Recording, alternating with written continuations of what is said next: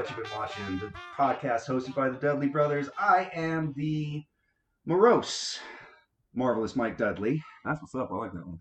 I am Marcus Dudley, aka MD3, the third of the Dudley Brothers, the youngest one here in live in full effect, in color and everything, man. How you doing? Oh man, it's been a real kick in the nuts kind of day. I'm not gonna lie, but yeah. You know that's why movies exist some days, so we can escape our realities. That's what God bless. Escapism. That's what it's all about. Getting together and. You know what, man? I've said it before and I'll say it again. Nothing I enjoy more than going and seeing something and then sitting down and talking with somebody and discussing it, which is what we're going to do tonight. Try to get through our problems and make some fucking sense of this world. Yeah, Let's man. Fucking do maybe we'll laugh along the way. So here's the question we've all been wanting to know. What you been watching, man? Oh, man. So, been rewatching a lot of Bob's Burgers lately, just trying to touch base with that. It's been a while since I've actually seen that sequentially, and it's fun catching up. That show is a really underrated show. It's very cleverly written, very absurdist humor, but it's very downplayed absurdist humor. It's not necessarily like the full Monty Python, but there's elements of it in there.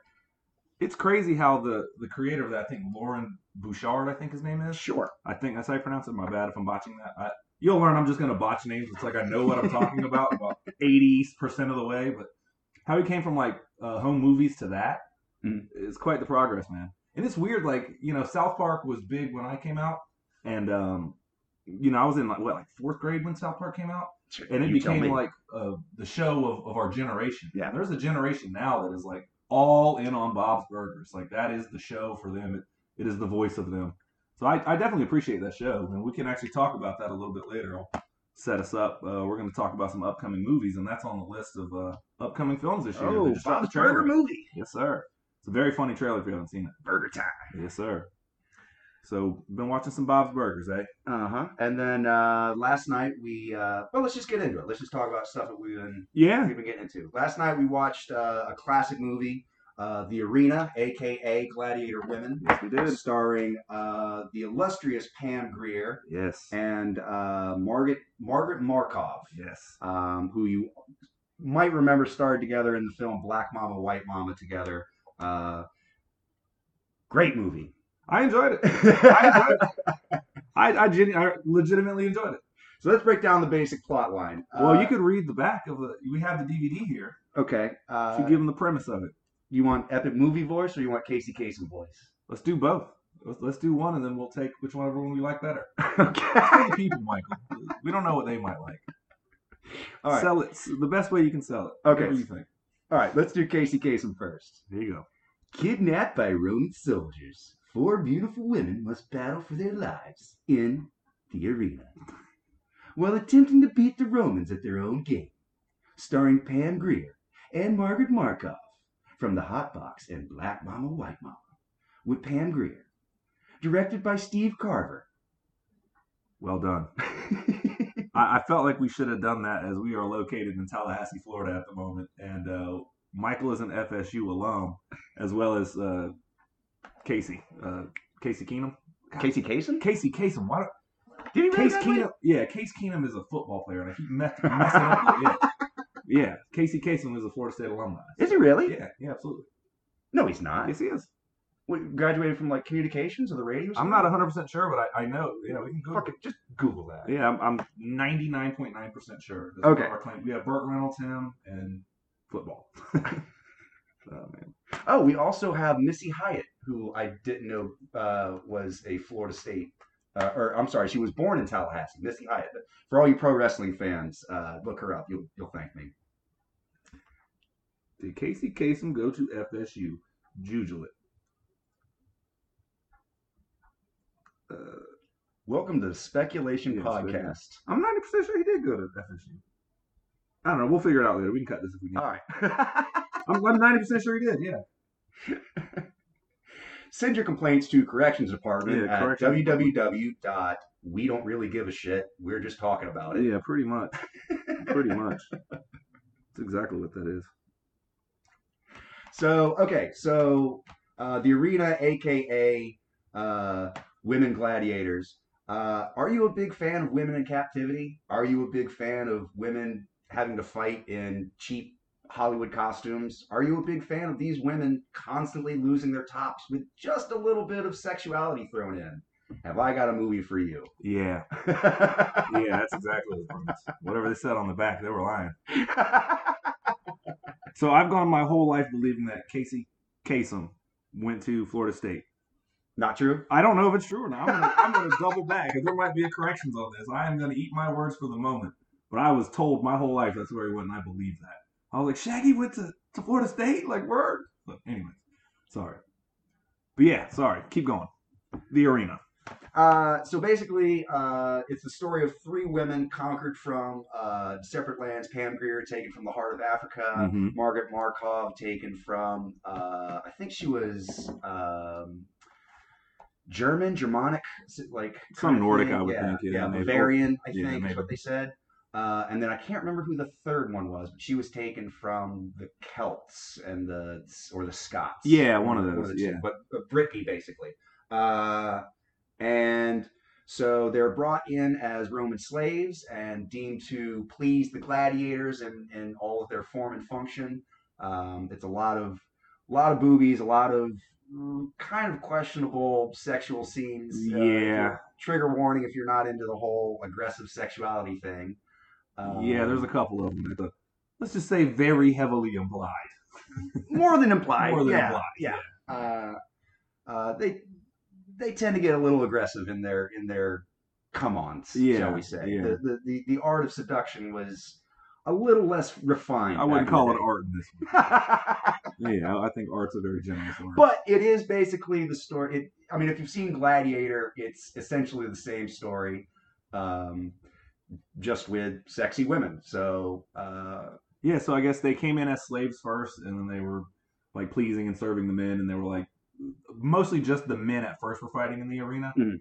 And for whatever reason, a fight broke out in the kitchen right after their two Pam Grier and Margaret, whatever her name is, Markov. Yeah, they had found two men, and they had died in the arena. And their names were what?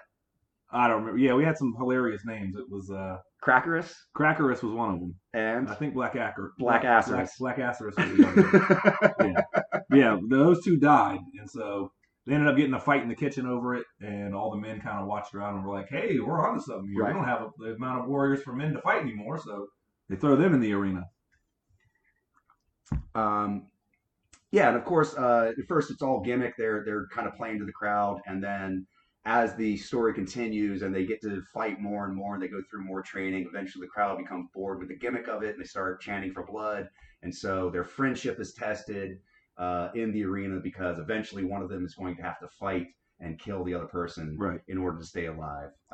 Meanwhile, they have a subversive plot going on to overthrow the very, what's the word I can put this, flamboyant, effeminate, yes, Sultan or Emperor and his associate, whose name was Cisseus, which is a really funny joke. He's like, is the funniest joke in the entire movie. It's a really funny. That's where the other two names came from. There was one person called Septimus or something like that, with a big ass nose. It's like everything was so funny. That's where those other two names came from. But yeah, so they ended up like building this plot to overthrow them or whatever. And if they don't kill each other, the Emperor had archers that were going to shoot them to death. And it was actually, for what it was really entertaining. Michael and I noticed, I think I pointed it out about halfway through it, that like given the budget and what they had, it actually kind of works. And the director was smart enough. I counted no more. Like, I think they had maybe like a dozen Roman gladiator costumes. Right. And they had like really cheap swords you could easily tell that were bending and folding and stuff. But they had 4 shields throughout the whole film. And they just shot like, okay, we're going to shoot one camera facing this way, and there'll be 4 shields that way. So it looks like those all 4 have shields. And then they would turn the camera, and it'd be showing a different battle. It would be the same 4 shields. There was never more than 4 shields on screen at the time. They had a very strict shield budget. Yeah. And they stuck to it. Yeah, and then like later they're pursuing the 2 women in the catacombs. And guess how many shields? There were 6 soldiers, 4 shields. That was I don't know why that stuck out to me. Yeah, we made the comment that like for what it is, it's very well shot in terms of it's all backlot stuff. Oh, like yeah. it's totally, you can tell that it's just extra stuff that they had lying around on some Hollywood backlot. And the costumes are not great, like they look like they were bought from the Hollywood costume store, but the good Hollywood costume store. Like Yeah. we're not talking Spirit Halloween here. We're talking like you're dropping some serious ducats on these Roman gladiator costumes. Pretty much. And they had like a handful of horses, and you can tell that's where all their money. We got to get these horses. We got one day with the horses. Yeah, we got one day with the horses. They shot all horse material in one sitting. Like when they round up the women in the beginning, there's horses. Yep. Which it opens really harshly. It's like just this dude sitting there chilling, like around this campfire, and then they cut to like horses approaching, and you cut back to the guy, and he's kind of like with the Margaret, whatever her name is, Markov. Yeah. And they kind of look off in the distance, and then they're there, and they just start cutting throats. Immediately, like a minute or two into it, it's just a bloodbath. And even then, the blood it's pretty bad. Like they always show, like they cut away, and then you cut back, and then there's blood on the people. Yeah, there was no packets or anything. Yeah, like just that. Somebody threw spaghetti on them or something. Like yeah, but it's not like overly graphic, but it's just you can tell where the money went, and there wasn't a lot of it. It's fun. It's a fun romp. It's campy. It never takes itself too seriously. You know, it is what it is. You know, we talked about how, you know, back in the 70s, you didn't have Pornhub. You barely had magazines. You know, right. Maybe if you were lucky, your uncle would leave some laying around and you would find him in his closet or something like that. So like I could totally understand being, you know, 16, 17 years old and this movie comes out and you're sneaking out because that's what your option was. You know, that whatever you saw in that movie had to sustain you. That was your titillation. No, it's funny. Like you hear it all the time, and it's become so like ingrained in it. But you always hear these stories about people finding pornography magazines in the woods, which to this generation probably seems like a ridiculous notion, dude. But on everything, it did happen. It did happen. I found that in a bottle of cologne in the woods one time. That's a 100% true story. Yeah, so I don't know, but I can imagine though, like having Pam Grier set up and all the posters on your wall and everything. But and she's always been an attractive woman, and to this day, yeah, definitely. She's had a long career. Good for her. I mean, she's the queen of all that shit, man. Got cast in Jackie Brown specifically for everything that she did in the 70s. I mean, totally revitalized her career. She's out there crushing it. I think she starred in a couple of Tyler Perry movies, or I know she had a little bit of a resurgence where it's like, oh, yeah, that's Pam Grier. Right, I've seen her in a few things. Oh, hey, I could IDMB it, but I feel like I've already wasted enough time. Again, this is the speculation podcast. We're not based on facts and figures. We're just here to tell you some shit that we kind of heard secondhand and kind of remember. So, you know, deal with pretty much. Look, we're not factual here. We're opinion based. This is not the honesty program. We'll be honest in our opinions with you. We won't, you know, as the kids say, cap. We won't cap these days. No, no cap. No, I don't get to say it. No. All my slang is stuck in 2010 behind. But no. But no, it was a good movie though. Like for what it was and like the script that they were given, it's completely serviceable. Sure, for like what it is, I enjoyed it. Well, good news is I got the box set, so we got six other movies we could watch. 5 more movies. 5 more movies. I think Roger Corman. Yeah, he produced them. Yeah. He didn't actually do any of the. I don't think he did any of the directing. I'd have to check the boxes or whatever. But. His name's plastered all over the box. So yeah, it was a good movie though. Good movie. All right. So what you been watching, man? What have I been watching? Oh man. So I'll start last week. Michael. I mean, I shouldn't say this. I bought my own Peacock and subscription, and I got to view what I wanted to watch because I'm a paying, upright citizen, and I would never do anything of borrowing passwords and or applications to benefit my viewing pleasure. Guys, sharing your password is theft, and theft is wrong. Yeah. You wouldn't steal a car. You wouldn't shoot your grandmother. No, you wouldn't. Don't share your passwords. Don't share your passwords. That's wrong. Yeah. Continue. Sorry. This has been a PSA. A PSA from what you've been watching. There you go. Public service. Now, I watched MacGruber, and I've listed it on my movies that I'm like, it's a terrible movie, and I understand all the criticism about it. I love that movie, but they just dropped a series on Peacock, and I think it's 8 episodes. And I'll say this. The premise runs thin immediately. Yeah. Like, it is the premise base of a 2-minute Saturday Night Live sketch that they did somewhat occurringly, somewhat regularly on the show. I love the movie. That is one of the, I like a lot of bad comedies, like Ladies Man was critically and commercially slammed. The Pest was as well. Like, none of these were crazy successful. MacGruber was considered a flop. But I love that movie, and I have seen it so many times. It's got the incomparable Valley Kilmers Valley Kilms? as Queeth. No, Kumpf. Oh, Kumpf. Yeah, That was Queeth is his the name. new guy. My bad. Yeah. It's Queeth. What was his name? Have It was Unger Kumpf or... Yeah, let's go pound some cunt. Yeah. No, I've seen MacGruber a lot. I can't believe I botched the name. I was thinking about the new TV show.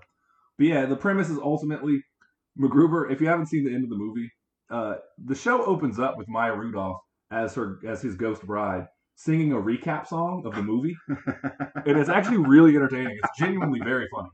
And so she catches Shout you out all to Maya up. Rudolph. Yeah, She's she's so one of the most talented. underrated SNL performers ever. SNL had the women for like a while were carrying that show, so they've had So some heavy much. hitters for a phase there.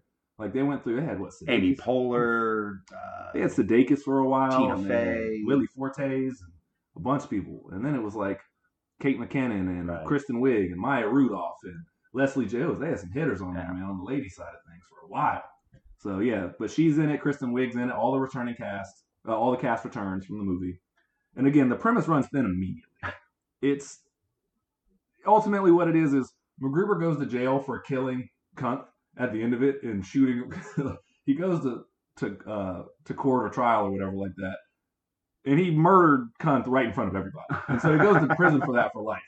And of course, Enos Queeth, Commander Brigadier Enos Queeth, is back on the scene, and he is threatening the world, so only MacGruber can save it. And who is Queeth played by?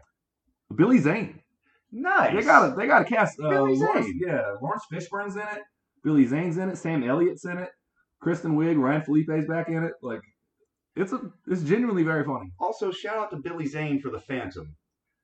Really underrated movie, and he fucking crushed it. Yeah, he did, man. It takes a real man to wear a purple unitard like that. We should go back and watch The Phantom. Let's do it. I haven't seen that since I was Let's do it. a knee high, man. Yeah, we'll talk about that. Yeah, plug. Keep all your Phantom updates. These hot movie takes on 2-decade-old movies. You're in the right place, my friend. You are in the right place. But yeah, Billy Zane is in it. So he threatens the world, and MacGruber saves the day. Again, premise very thin.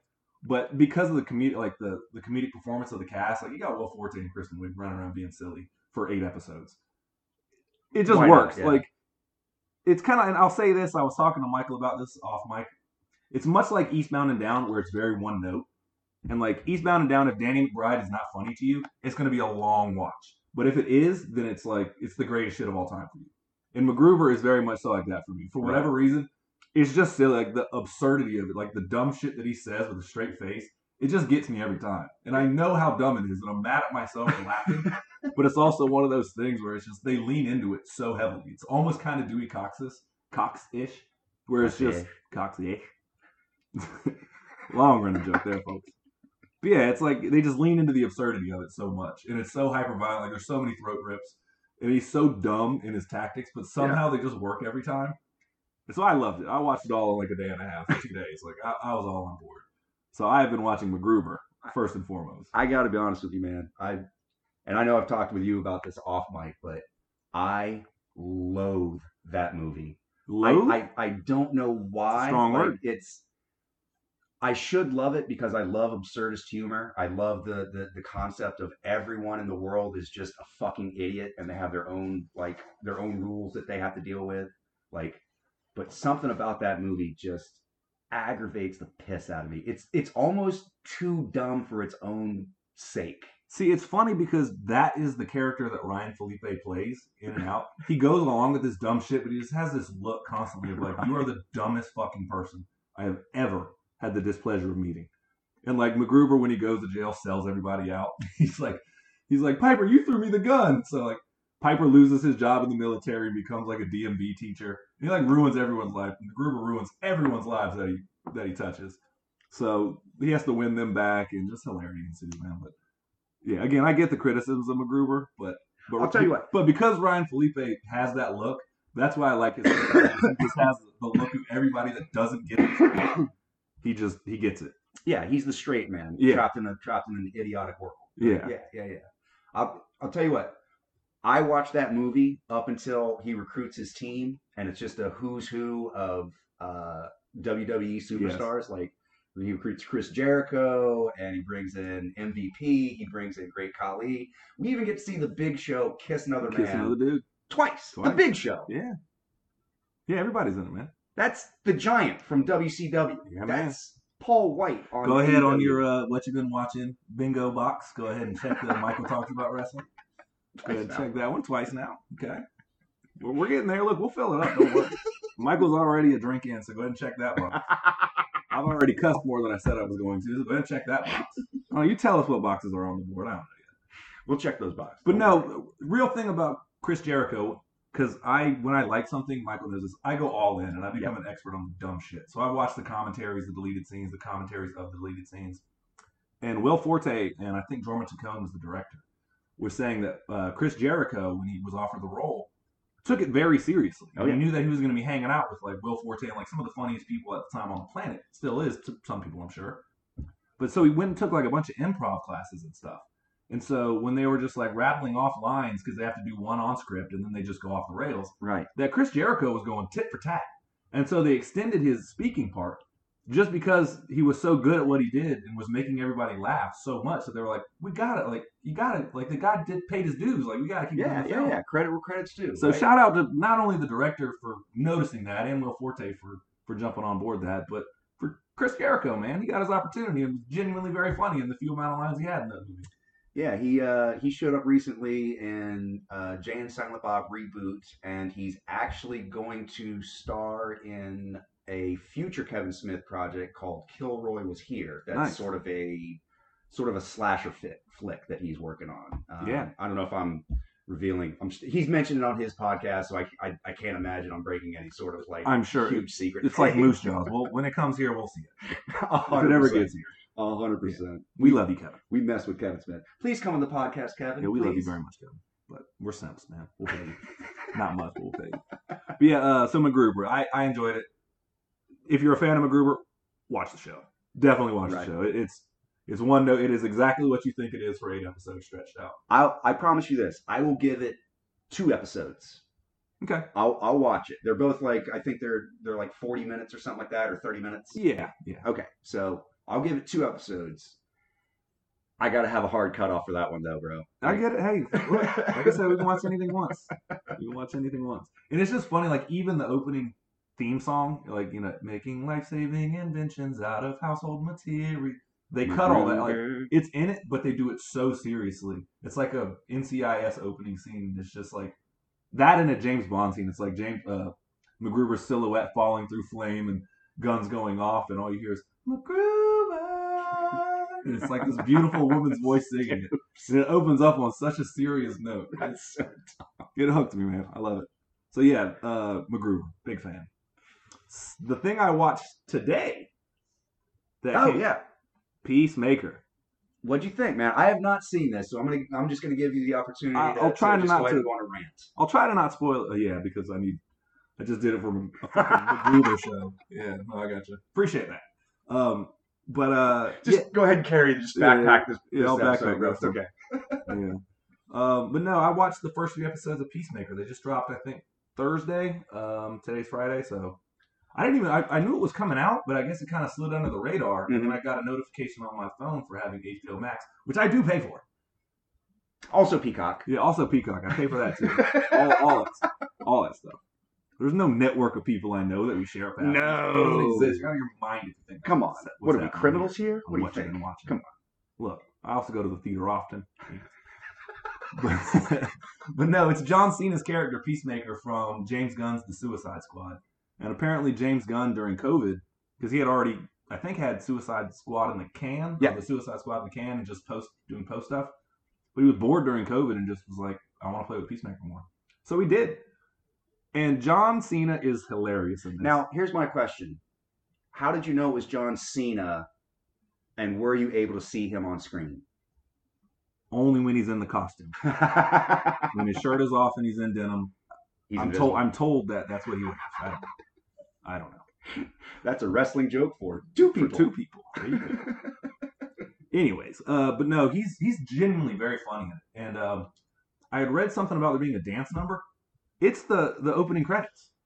And it's at the beginning of every episode. And I just read an interview today where James Gunn was saying that, like, I wanted to make something where you never felt the need to like skip the intro. Wait. So let me understand this. So every episode is going to open with The same. It's the opening credits. The intro. is it does John like a Cena doing a dance number? It's John Cena. All the cast of the show comes in and does it. And yeah, it's a dance number. Like a Hollywood tune or a rap video? No, like, it's what's the vibe? I mean, you know, James Gunn is like one of those directors that writes the needle drop into a script. Sure, yeah. This is very like 80s metal and like 80s hair. It's like Cinderella is in it and stuff like that. Like that. So like the glam stuff. Yeah, a lot of that. Like a lot of rat poison. Yeah, rat poison. But not even. Yeah, no. But not even like those big of names. Like for the deep cut music buffs of the 80s, you would probably love the soundtrack, but it serves its purpose in this cool. one. All right. But no, it's really funny. Like, and it is not for children. It is not a superhero show that you want to watch with your young ones. Or I mean, be a cool parent. Whatever. I'm not going to tell you how your parent. Exactly. Parent, that's fine. But yeah, it's really funny though. It's really hyper violent. Good. Really quick dialogue. Very James Gunn. John Cena's legit very funny. Very funny in it. That's a dude that I'm slowly winning a lot of respect for as an actor. It's like because he looks like Ernest. And we love Ernest here. Holy shit, he does. He is just getting older and looking more like Jim Varney. He looks like Ernest if Ernest was Mr. Universe. It's really creepy. In fact, if they were going to reboot the Ernest series. Please, by the way. Can we? Yeah. Give me more Ernest. Ernest Scared Stupid is one of the best Halloween movies in existence. Hands down. I will fight you on this. I'm with that. Movie is great. Yeah. I love Ernest was a lot of my childhood. I mean, there's a couple. Ernest Goes to Camp was a little. Yeah, but I've seen them all as a child. Like, don't worry about that. But no, John Cena's legit funny in it, man. Like, he really holds his own. Good. And everyone, you kind of feel sorry for him, but he's such an asshole. Like, the whole time, he's so egotistical. But there's kind of revealed in his relationship with his father. Who's the actor that plays T-1000? Robert Patrick. Yeah, I think he's his dad. Oh, really? I think so. Yeah. Oh, nice. Yeah. I could see that. I think. Yeah, I'm pretty sure that's his dad. But anyways, yeah, I just watched it today, and I just don't want to say the wrong thing. If not, it looks just like the guy. But yeah. So he's his dad, and there's like this crazy, like they have a really shitty relationship. Interesting side fact: did you know that Robert Patrick is the brother of the lead singer of Filter? Really? Yeah. Wow. Like, hey man, nice shot. Yeah. Okay. Yeah. Hey man, nice shot. Nice callback. Yeah. Okay. Whatever. Anyway, side note. But yeah, no. Again, I've said this 4 times now. Yeah, John Cena's really good in it. The supporting cast is really good. The script is very James Gunn. I'm 3 episodes in, and I was entertained the whole time. Cool. Quick premise: there's something called Project Butterfly that is around, and he is hired after he recovers at the end of Suicide Squad. He is shot. Spoilers. Yeah, well, he is shot in the neck. In dramatic fashion. Very dramatic. If you haven't seen the new Suicide Squad, highly recommend. Yeah, it's really so funny. much fun. Yeah, and it carries. It's exactly the same tone, but just smaller in scale with one character. But his absurdities carry it. You know what I mean? It's just him.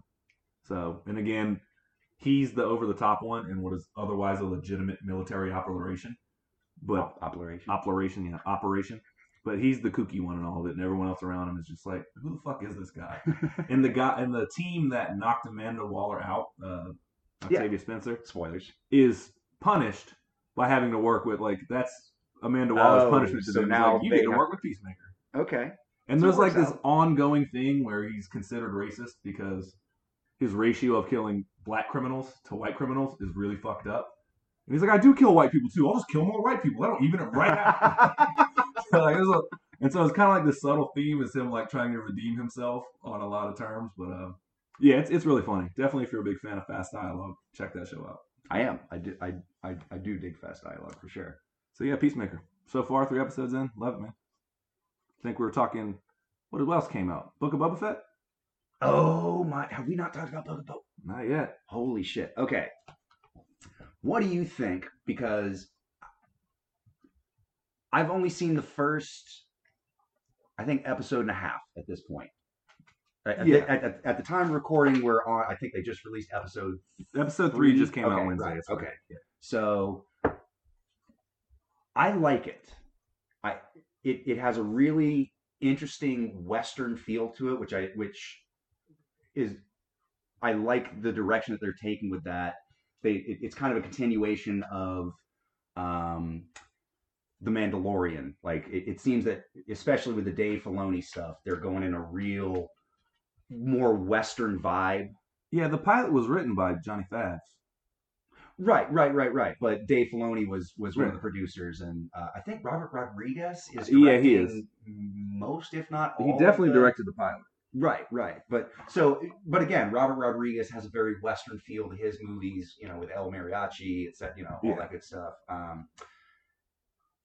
It is very much, it seems like the basic premise is the old retired gunslinger coming back into town trying to stake his claim. Pretty much. He's the king of the underworld now. He's taken Jabba the Hutt's place on the throne. In grand fashion. Yeah. At the end of The Mandalorian, the stinger was we see him go to Jabba's palace, and he basically just murders Bib Fortuna, basically saying, by right of combat, now I claim everything that's yours, and it ends with him sitting on the throne and stuff. Opens up with him coming out of this Sarlacc pit, which, while I appreciated seeing, it was interesting to see what the idea of the inside of the Sarlacc was. However, I don't know that we needed to see it. I would have much rather just seen him, like cold open, a laser blast shoots out of the Sarlacc's mouth, and then Boba Fett comes roaring out on his jetpack. To me, it's not so much about the struggle within the Sarlacc as the fact of the legend that he got out of the Sarlacc. Yeah, I don't think they spent too much time on it, honestly. If they would have dwelled on that, and that would have been a major plot point, but I thought they moved past it pretty quickly, at least in my opinion. I like the fact that it's like it doesn't matter. It's just like, we're going to open the show. He got out. We're going to show you very quickly how he did it. Sure, but in just my opinion, there's a thing. I forget who originated. I think it was Kafka, where he talks about how if I tell you there's a monster in the closet, your mind starts to play tricks and starts to imagine the most grotesque thing it could imagine. Whereas if I open the door and show you that it's only a 3-foot monster, then immediately you go, all right, I can handle it. But if it was a 6-foot monster, I'd have lost my shit. And then if I show you the 6-foot monster, you go, well, at least it's not a 12-foot monster, and so on and so on and so forth. Right. So there's a little aspect of letting the audience's imagination be more grandiose than anything that you could have shown me. Does that make sense? Yeah. I think that also, I'm not deep in the Star Wars lore. I consider myself a fan, but I'm by no means a super fan. Right. I definitely appreciate Star Wars. I've seen all the movies multiple times. But I think those guys are really trying to expand the world because there's so many books written, and I'm sure one of the authors in the non-technical Star Wars canon has probably described the inside of a Sarlacc pit. And I know that's where a lot of their stuff comes from. And I think they might be trying to give a shout out because they've done that on a few of the episodes. If I remember correctly, there was a comic book that talked about, or that basically talked about how Boba Fett got out of the Sarlacc. Yeah, the extended universe stuff. Yeah. And he ends up linking up with Han Solo. He forgets he loses his memory. He links up with Solo, and they have this whole wild adventure together. And then at some point, he, I think, remembers and gets knocked right back into the Sarlacc pit. The Sarlacc pit. So it's this weird, he goes right back to where he started kind of thing. But I don't know if that's canon or... Yeah, I don't know. There's so many offshoot stuff that I don't know what plays anymore. Yeah. But anyway, so that was just my kind of thing. Just a lot of my problem with the new Mandalorian is it's very much show me, and I would much rather, in a weird way, sort of be told or let the legend speak for itself. Does that make sense? How dare you speak ill of the Mandalorian? Not because I'm a huge fan, but because it saved Star Wars. It came at a very... I'm sorry, I meant Book of Boba Fett. I'm sorry, Book of Boba Fett. Yeah, I was about to say, hold on now. No. I'm sorry. Now, my question for you now is, and somebody brought this to my attention, you were never a Boba Fett guy. You thought he was overrated and trash, right? Has this done anything on your radar? Because I know when he showed up in the Mandalorian, I was like, fucking about time. Because I always liked Boba Fett just because, kind of like Michael was saying, I just always thought that he was just some badass. He was this quiet, stone cold killer. And in the movies, the Boba Fett, where? And he dies on the Sarlacc. It was lame, and I was so disappointed. I thought that was a missed opportunity. I'll tell you my spiel on how I think he should have killed Mace Windu another time. Boba Fett should have? In my opinion. I guess we can get into it. Whatever. Talking Boba Fett. Sure. I feel like it was a missed opportunity. At the end, in Clone Wars Episode 2, all right, Jango Fett gets his head cut off by Mace Windu. Right. And they show, this is a really dark scene. They show a young Boba Fett picking up a helmet that still has his father's head. He's very clear about that. His face, neck, everything is still in the helmet. But he holds it up and kind of shows it. And so I understand why they did it. Like in the Episode 3, Mace Windu gets killed by the lightning or whatever, by the Emperor, and Obi-Wan turns, whatever. But like I thought that it would have added to the legend, and I'm not necessarily disappointed the way that they solved that with Mace Windu being killed. But I thought it was a missed opportunity for Boba Fett because he has motive for vengeance against the Jedi at that point. And they always talk about how the Jedi are the Mando's sworn enemy. Right. Like these Jedi Knights are the sworn enemy, and that they hide from them and all this stuff. But I thought it would have been better for the legend of Boba Fett if, let's say, that Mace Windu's sitting there getting shocked by the Emperor, and he finally turns the lightning back on him. Power. Yeah, and he turns the lightning back on him, and he's about to kill the Emperor. And right then, a young Boba Fett shows up and blasts him, or whatever. Yes. And now the legend is Boba Fett killed a Jedi Knight, a master, as a child. And like the lore of that, I just felt like that would have been a missed opportunity, and it just never came to fruition. And I'm not mad the way they solved it. There is the aspect of you have to write in like why Boba Fett was there in order to kill Mace Windu in the first place. I mean, like, he tagged along with the clone army. Like he was there anyways. Not every clone died there. He could have jumped on one of the ships and reported back. Sure, it's a quick fix. It's 2 lines of dialogue or one scene. Sure, maybe. 10 seconds. Yeah. Maybe. But I mean, in a movie where there's already like 11 different subplots going on. I hear what you're saying. Yeah, again, it was a missed opportunity. I just don't know how it would fit in. Yeah, I just thought it would add to the legend of it. Yeah, absolutely. So that's my spiel on that. Again, I'm not trying to, whatever. But yeah, has this moved the meat? Like, because I know when he showed up in Mandalorian in season 2, that was my shit. I was like, fine. So let me backtrack just a little bit. I was not really into the whole extended universe thing. Like I read a few things here and there, but to me it was never really canon, so I never really paid attention to it. A lot so, of it too. I always treated it sort of as fan fiction, which was like just sort of entertainment or fluff or filler. I never took it seriously. Right. To me, the movies were the Bible. Like that's what happened. So for me, when you look at Boba Fett, as to what happens to him, especially in the original trilogy, he's kind of a bitch. He's kind of a like he doesn't really do everything he does is reactionary. Like he doesn't track down the Millennium Falcon. He just sort of follows it and alerts Vader. And Vader is the one that actually delivers to the Emperor, right? And again, like you said, in his final scene in Jedi, like he gets taken out by a blind, handcuffed Han Solo swinging a pole randomly, and there's a lot of talk about how badass Boba Fett is, but I never actually see him being a badass. Like there's one scene where he turns on his jetpack and hits Luke with a flamethrower, but Luke shakes it off. So there's no impact, there's no consequence. He's just sort of there. I will say this: most people don't fly in to fight a Jedi. They usually just kind of shoot and run away. I agree. And to me, it was a look thing too, man. As a kid, I was aesthetically, he's great, he's dope as shit looking. Great. So was the Ultimate Warrior. But when you break down what he actually did, and that's why he's the greatest. Him and Sting is the face paint, bro. No, I get that though. I was talking to somebody today, and we'll hopefully have him on this podcast in future episodes. He's a huge Star Wars guy. Spike Lee? Yeah, I know, right? But no, he was saying that like this show is slowly ruining Boba Fett for him. Really? And there's still time to turn it around. We're only 3 episodes in, but apparently the 3rd episode, it'll be out by the time this podcast comes out. You guys should have seen it, and I will have too. Apparently there's a bunch of children in it, and they overtake this. When I don't know how to say this, I don't know the character's name, but when the black and white Wookiee came out, there's some nerd right now that is out there screaming into the microphone. Chris knows it, yeah. The guy I'm talking about. It's Chris clearly Kashyyyk Wookiee number 147. And his name is Black something. I'm not. Yeah. You're not just being racist. No.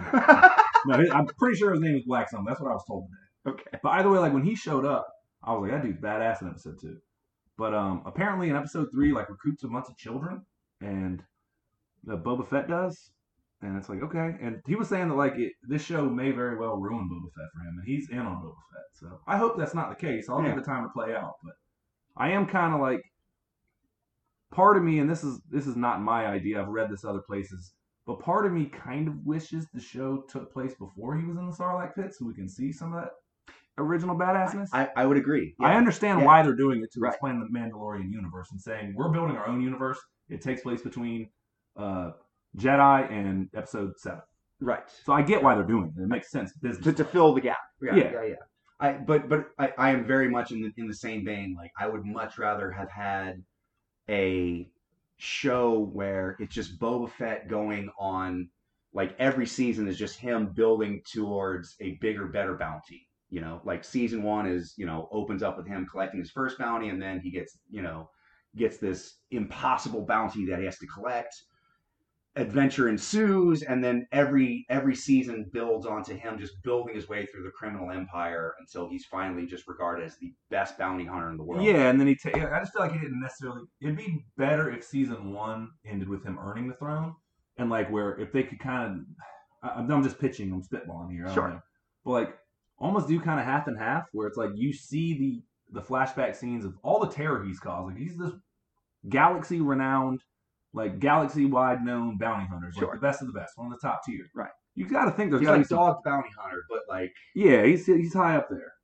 Like when the Empire wanted somebody, he was on the list. It was like him, IG-88, and a few other people whose names I don't know.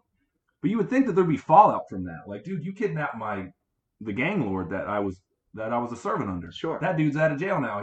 He's coming for you. There's got to be hundreds of those stories, or at least dozens of them. To be fair, he also had a history of disintegration, so there is that. Well, yeah, even then, there's still got to be people that were friends with them. Right. You know what I mean? You killed my father, or you blasted my brother and stuck him in carbonite. Or good call on the disintegration. He does have a history of that. That was good. No disintegrations. Hey man, that's why we keep Mako around, dude. Awesome. But yeah, I don't know. I'm along for the ride on Book of Boba Fett. I don't want to butcher the actor's name. I think he's doing a really serviceable job as Boba Fett. It's not Taika Waititi. No, it's not Taika Waititi. It's Tamora Morrison. Hey, thank you. That's it. Yeah. Didn't you have to look it up? Wow. Exactly. And Ming-Na Wen is awesome in it. She's great. I want to see more of her. She is phenomenal in that. I really like her doing the Major Domo kind of character, like advising. There's a whole scene where she talks about how Jabba ruled through fear, and he was, he ruled with an iron fist, and basically Boba Fett talks about, I will rule through respect. Yeah, through respect. Which, okay, I get, but let's be honest. If you're running a criminal underworld, fear is a really good motivator. It is, but also... Especially if you're the most badass bounty hunter in the galaxy, and you have this whole history behind you. Why wouldn't you bring that to the table? I would argue with this, though, and this is why I appreciate the Mandalorian show, is because we're getting into the lore of the Mandalorian, and they have some really strict codes about some things. You know what I mean? And so there's probably it's like almost, for lack of a better word, like a Bushido, like a creed of a samurai. Almost, sure.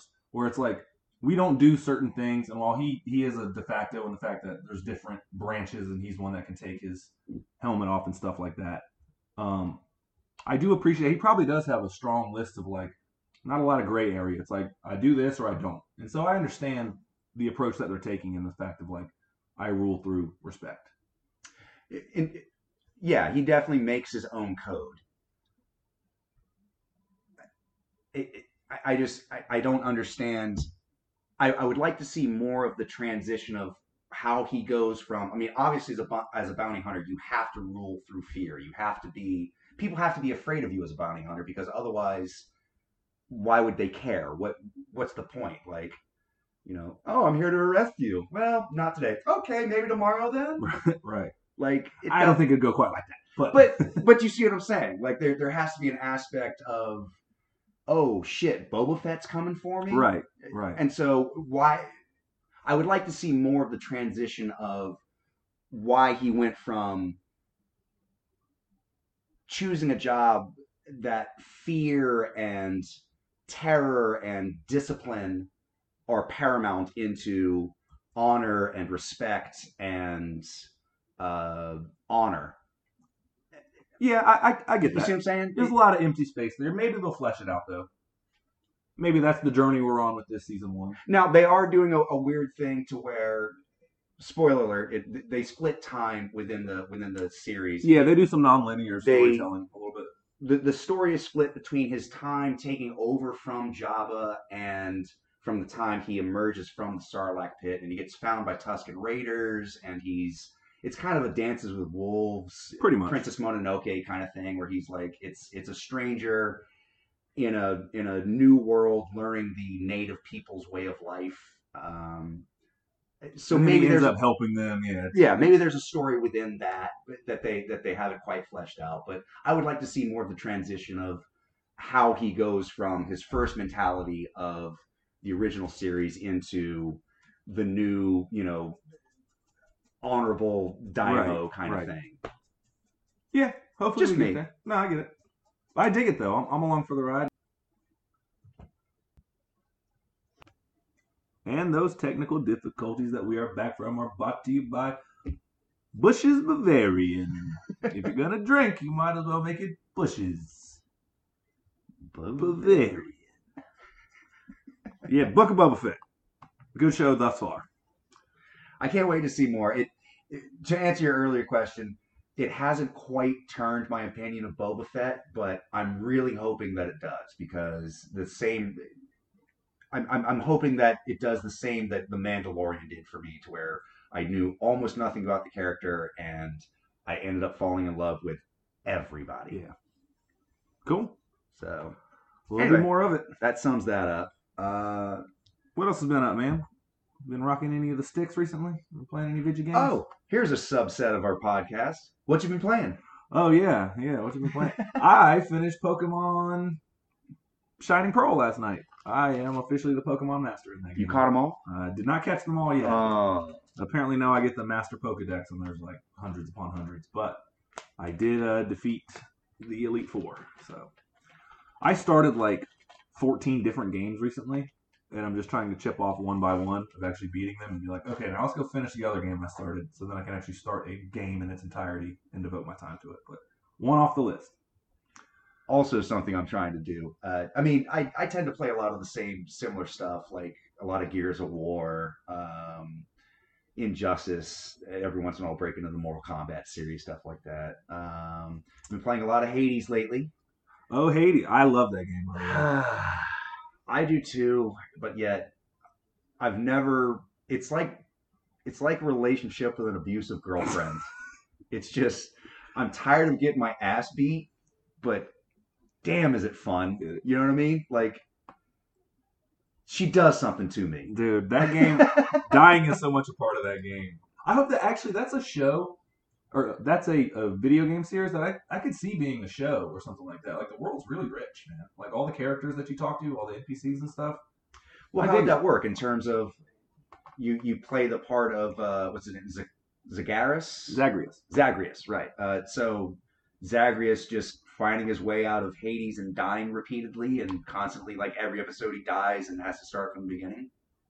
Or just by the end of the series he died. I don't know, I think it'd be fun. I think it's a world that's rich for, you can make something out of it. It's a good IP. It's not like anybody owns the rights to the Greek gods. You know what I mean? Like, because there's Zeus and Marvel, DC, every known entities ever. So, but yeah, I dig that game a lot. I think speaking of which, I have increased, and this really plays into movies, comic books, right up our alley. I have been increasing our. I'm a big 2D fighter fan, and I have my favorite fighting game of all time is Marvel vs. Capcom 2. And I have dedicated some time, and unfortunately way too much money, into collecting the entire Capcom Marvel vs. series.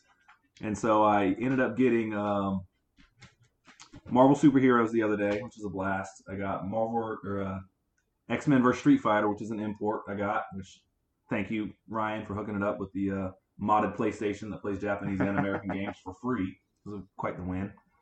And I got Marvel vs. Capcom 1 on Dreamcast and Marvel vs. Capcom 2 on Dreamcast. I'm only missing one.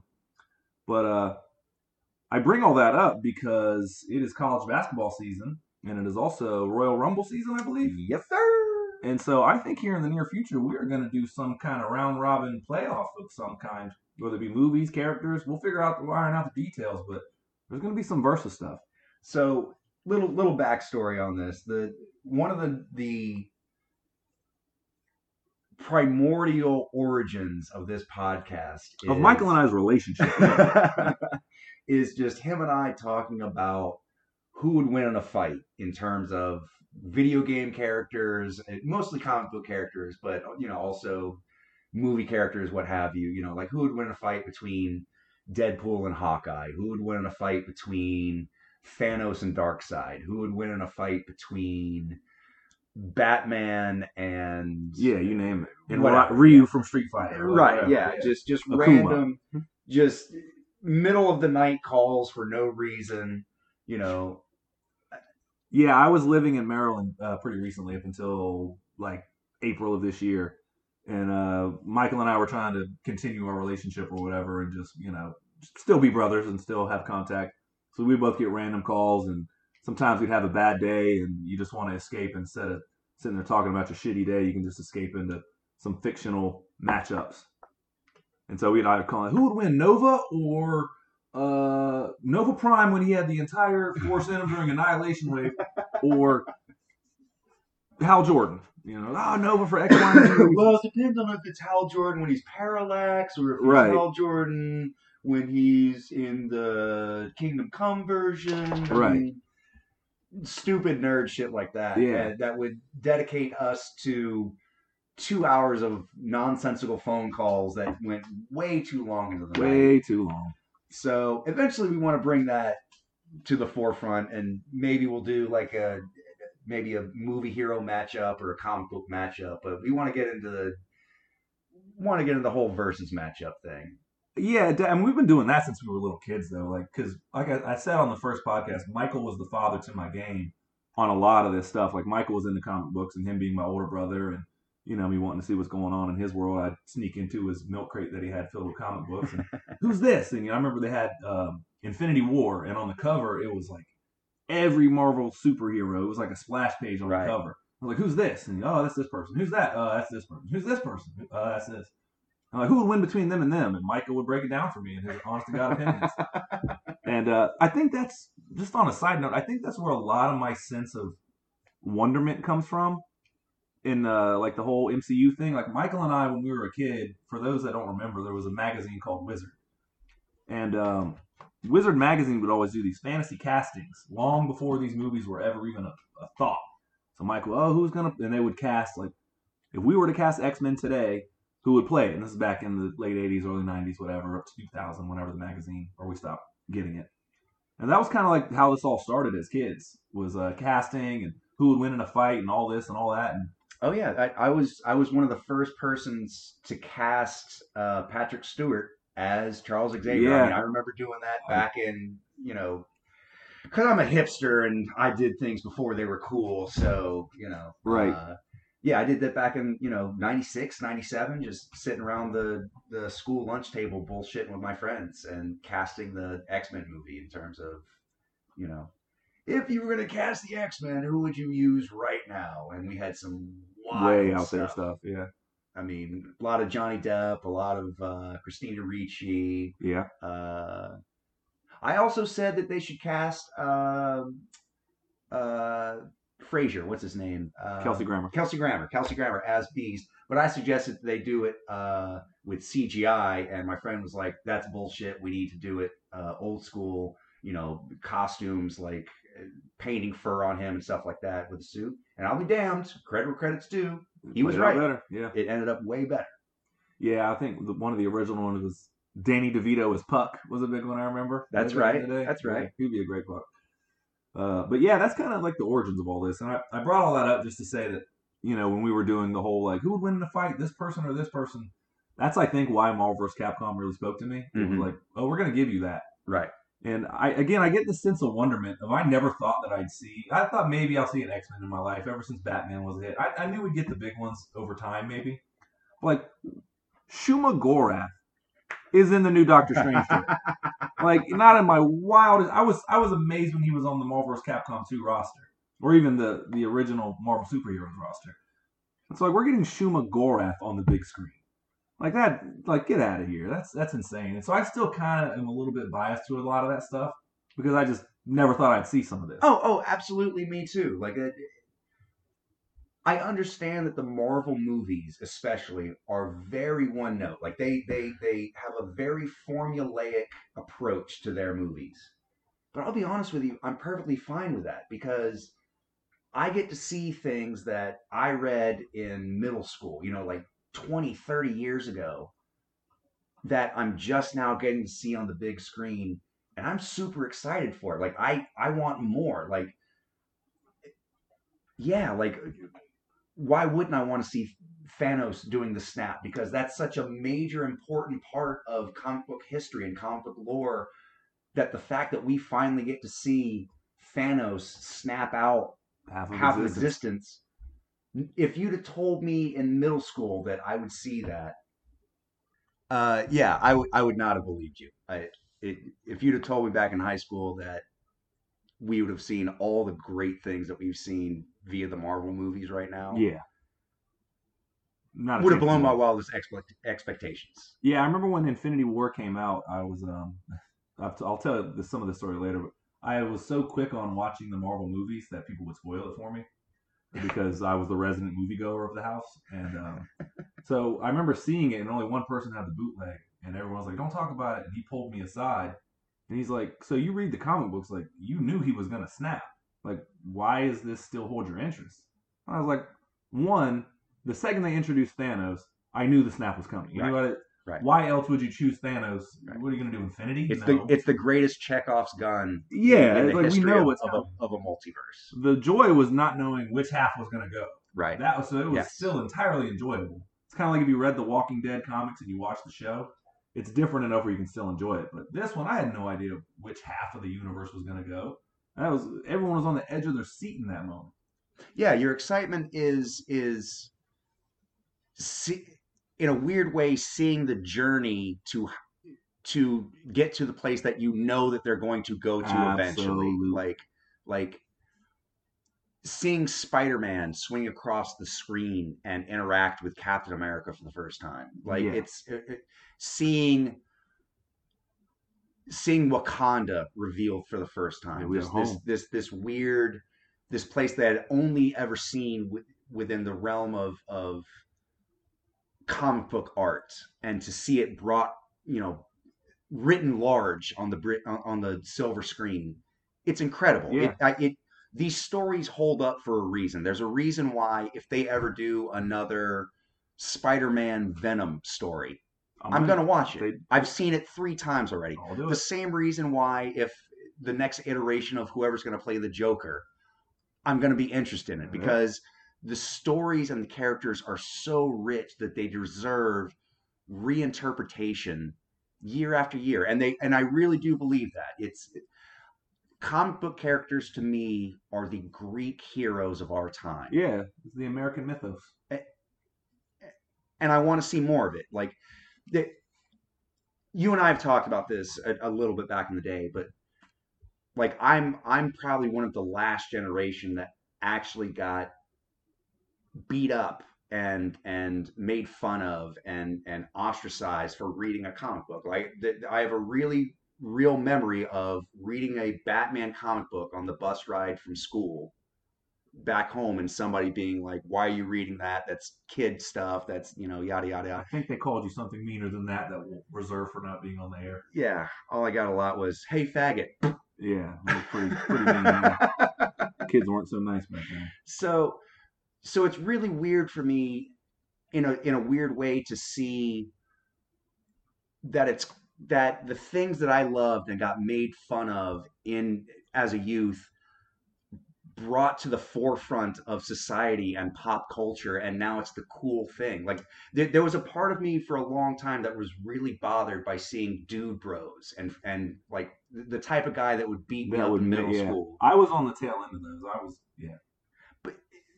But you know what I'm talking Yeah. about. Like there's a point of reference there. The in frat terms of, bros like, and stuff. Oh, yeah. like bringing their kids or showing up with their friends and be like, "Oh, Spider-Man, right? Like that dude's awesome." I'm like, you have no idea. Like, talk to me about Ben Reilly. Talk to me about what the actual origin of Venom is. Talk to me about. It's one of those things where, just like a lot of things, it's kind of like when a band blows up and it's too big to fit in your back pocket anymore. Yeah. And you're like, I made you hot. Like, you know. But people forget that Marvel was going to go bankrupt until they sold the rights for all these characters. That's why all like the Fox iterations came out and stuff like that. And so that's why I still go to support brick and mortar stores, which that's my other PSA. Go support a local comic book shop. Free Comic Book Day is coming up first Saturday in May. Be there. Go buy a comic book. Yeah. If you like the movies, buy a comic book. But no, it's weird though. Like I remember when Infinity War came out, and I was talking at the time. Just quick backstory: I was living in a halfway house. And I had to talk to my counselor to get permission to have a late curfew. And I was like, now, you know, I could lie to you about a bunch of stuff, but I just want to tell you, I want to go see the Infinity War. It's going to start at 7. It's like a 2.5 hour movie. I probably won't be home until like midnight. I think I was supposed to be home at 10. She's like, I appreciate the honesty. What is it about this that is like hooking you so bad? She just wanted to know. And I told her, I've literally been waiting my whole life to see Thanos snap. Yeah. Literally my whole life to see this. Right. And so I'm on board. So, yeah. All that being said, to go back to the point, that's why Marvel vs. Capcom 2. We're trying to get all those characters in one place to let them do battle. And you can answer some of these questions of who would win, Thanos versus this. And that's why I dig that stuff, man. So to all the legions out there, what you can look forward to is eventually we're going to do a March Madness bracket. A bunch of verses. We haven't quite decided what it's going to be yet. It might be comic books. It might be movie heroes. It might be something of that nature. But we're going to do a bunch of brackets, and we hope it's a recurring segment. If you have your ideas. At least annually in March or, around Royal Rumble, or if we run out of ideas, or also that's fine. Look, I could do that all day. Like, I'll give you a quick one. Who would win? Oh God. Let's see. Make it a good one. This is the first one on record. Year 1, Kyle Rayner. Ooh. Or Darkhawk. Which iteration of Darkhawk? When he was the stray from the Fraternity of Raptors, when he was like the dude back in the 90s. Okay. Which I like how they introduced the whole Fraternity of Raptors. That's a cool thing. And what is Darkhawk's name? It's not Richard Rider. It's not Richard Rider. I forgot. Man, I should know that. I'm a big Darkhawk guy. Oh no. Yeah, I should know that. Really. We're cutting all this out. Don't worry about it. It's all good. we Google stuff. Young Jamie, cut this out. I know, right? Yeah, because I know they just got a new one. They're celebrating 35 years of Darkhawk, and I just bought the comic book number 1. Christopher Powell. Why Chris Powell, that's because it's a very forgettable name. That's right. It is. It doesn't have the same alliteration and the same oomph as a Peter Parker or a Scott Summers or a Charles Xavier. Darkhawk, when they turned him from being like a street level guy into like a little bit more cosmic level stuff. Right. Yeah, right. That iteration. Dan Abnett. Or year 1, Kyle Rayner. I'm kind of inclined to say year 1, Kyle Rayner.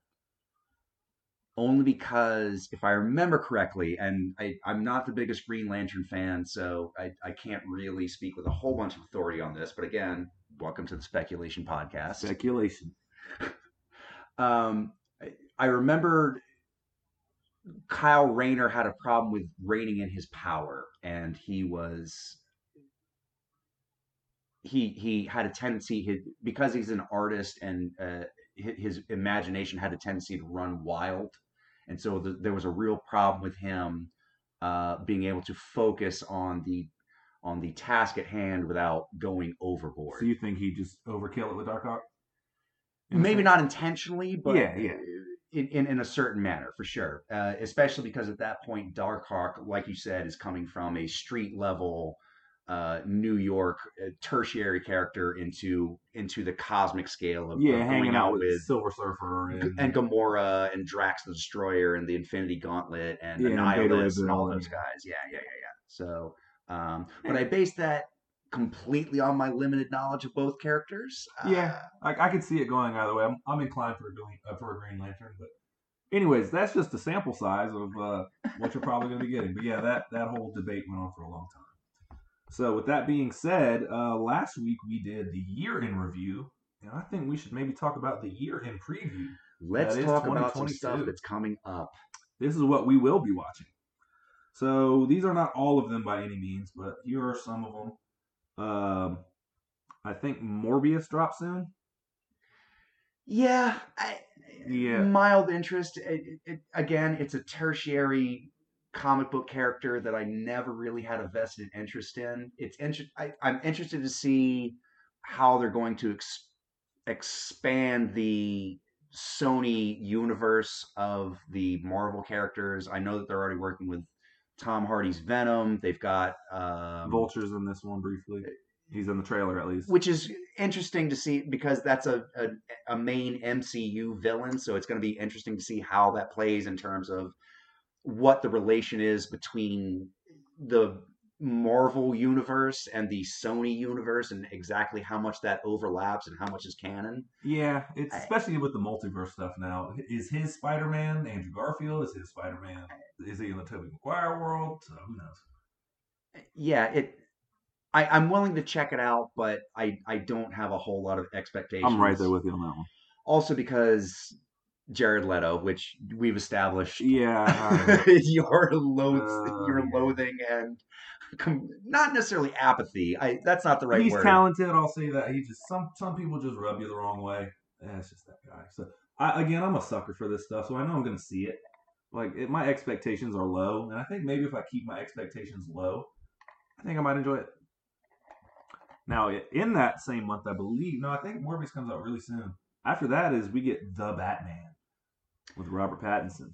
Now, I am really interested for this. I am too. I was not a huge Robert Pattinson fan, only because I hadn't seen a lot of stuff he was in. The only thing I'd really ever seen him in was the Harry Potter stuff. And besides Twilight, obviously.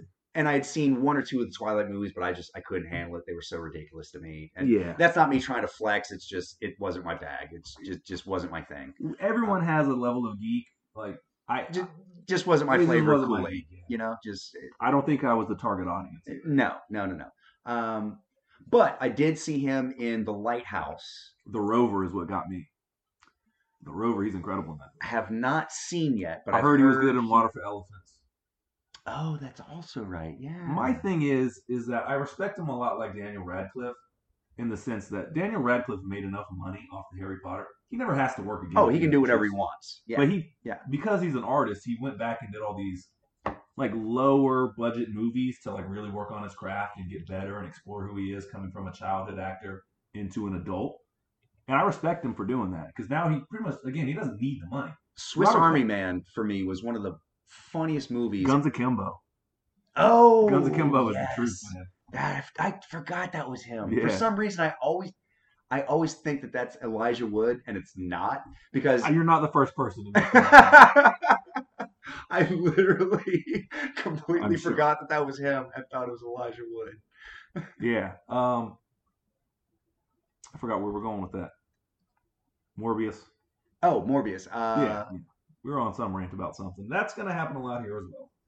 But yeah. Oh no, we're talking about that bingo card. No, the Batman. We're talking about Robert Batman. Pattinson, right? Yes. How he took time to kind of get better at his craft or whatever. But I remember there was a lot of backfire. Maybe some people might not remember this because his performance now is I never said anything bad about it ever. But Heath Ledger was not wanted as a Joker. He had never played a villain before, and people were shitting all over him on the internet of really a Knight's Tale is going to be the Joker, okay? And then the movie came out, and everyone's forget they ever said anything about that. For me, Robert Pattinson makes sense as a Bruce Wayne because if you look at just who Robert Pattinson is, and I'm sure he's a nice guy. I've never met the guy. Right. Every interview seems pretty cool actually, but he kind of has the rich, Bruce Wayne is this rich, entitled, handsome white kid. Oh, yeah, and absolutely. Pattinson really can embody that because it's kind of like character persona or star persona a little bit, and that he has that down. And I like how they're doing like a year 2 story. I really do like how he's not brand new Batman, but yeah, they're breaking him down into a younger, more ruthless, more vengeful Batman. Apparently, from what I've seen from the trailers, that's what the movie promo says. That he's still very angry about his parents' death, and he's instead of committing his resources, he's committed almost like martyrdom to himself, where he's going to commit his body to the soul of Gotham, and he's still kind of too close. That's an interesting take. That's kind of what I hear on the word on the street. I also hear it's going to be a much more detective-driven story, which thank God. I really appreciate, because we've seen Batman kick ass and fight his way out of every situation for 11 movies now. I can't even keep track. Just whatever. I really like the idea of Batman being the world's greatest detective. He is, I think that Matt Reeves might be the director to bring that to the forefront and to really showcase that. I like the idea of Paul Dano as this Zodiac Killer-esque kind of Riddler. It's very intriguing. Not necessarily the... not Josh Groban. Who am I? Josh Gorkin. No, Gorkin. The Gorkin version of the Riddler. You know, but also not the Jim Carrey version, which is like a mockery of that. I like the idea of the Riddler being a much more cerebral villain, a much more tactful and mindful villain. Absolutely, I'm on.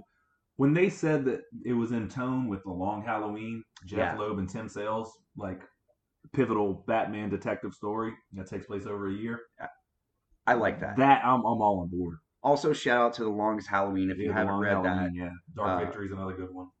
It's the follow up. Zoe Kravitz cast as Catwoman. Yeah, perfect. That is perfect casting for me. I mean, visually, you cannot get more in tune with what my idea of what Catwoman looks like. It is almost picturesque. Like she was born to play this role. Yeah. In the scene in the trailer where he's walking down the hallway and taking machine gun fire in the chest, the Batman like reader in me was like, he wouldn't do that. But I didn't care because it looked so freaking cool that I was like, I'll forgive it. Somebody made a joke today. They were telling me that Batman does have a superpower, and it's plot armor. Like Batman can just do whatever you need Batman to do. To like, I was like, that's the most interesting superpower I've ever heard described for Batman. Right. He is the what's the male version of Mary Sue, the Michael Steve. Whatever. Martin Stevens or whatever. It's the plot armor. Yeah. But I'm all on board that movie. And speaking of the Riddler, did you ever see the meme online about like somebody said something about like how Batman didn't shit? And the internet just took it and ran with it. They're like, how Batman gonna lose for 65 years against a clown with a water flower, with a poisoned water flower? And then somebody was like, Batman lost the city of Gotham to a man that tells knock-knock jokes and riddles. And my favorite one was, if you give Batman and Kevin McAllister the same amount of prep time, Kevin McAllister would body Batman. I was like, the internet was having a day on his ass. I have to defend this house. I'm the man of the house now. Yeah, that one got me. Anyways, the Batman. I'm looking forward. You know what? That would be a movie crossover that I would watch. I would watch that 6 times in a row. Yeah. Batman starring in the brand new Home Alone, but you have to cast it with Macaulay Culkin, the same age he is now. Oh, absolutely. Like it's just an updated version of Home Alone, and he has to defend himself from Batman. So how does this work? Okay. Wait. Yeah, that let's write a movie. Let's write a movie. Hold quick on. Pitch. Okay. So let's work. Let's start at the end and work our way backwards. Batman is breaking into the McAllister house. Right. Okay. So Kevin has become a home security expert. Right. Buzz. What's his brother's name? Buzz. Yeah, his cousin. Yeah. Frames McAllister. He goes out, commits a crime, and plants the evidence back at the house, which he used, let's say, Kevin McAllister's car, whatever it was, to commit a crime. And so Batman, even though you'd have to take a plot device here, but he would be, because he's the world's greatest detective, he was just wanting to get information out of him. Kevin McAllister doesn't know that. He just sees him simply as a home invader. Oh, so he doesn't even recognize that it's Batman for the first like half of the movie, right? Like, or it is, but he's like, You're still no. That's how it works. He doesn't recognize that it's Batman for the first half of the movie, right? Like, and so then it's just an origin story of like, it's happening again. They're trying to break in. I got to keep him out.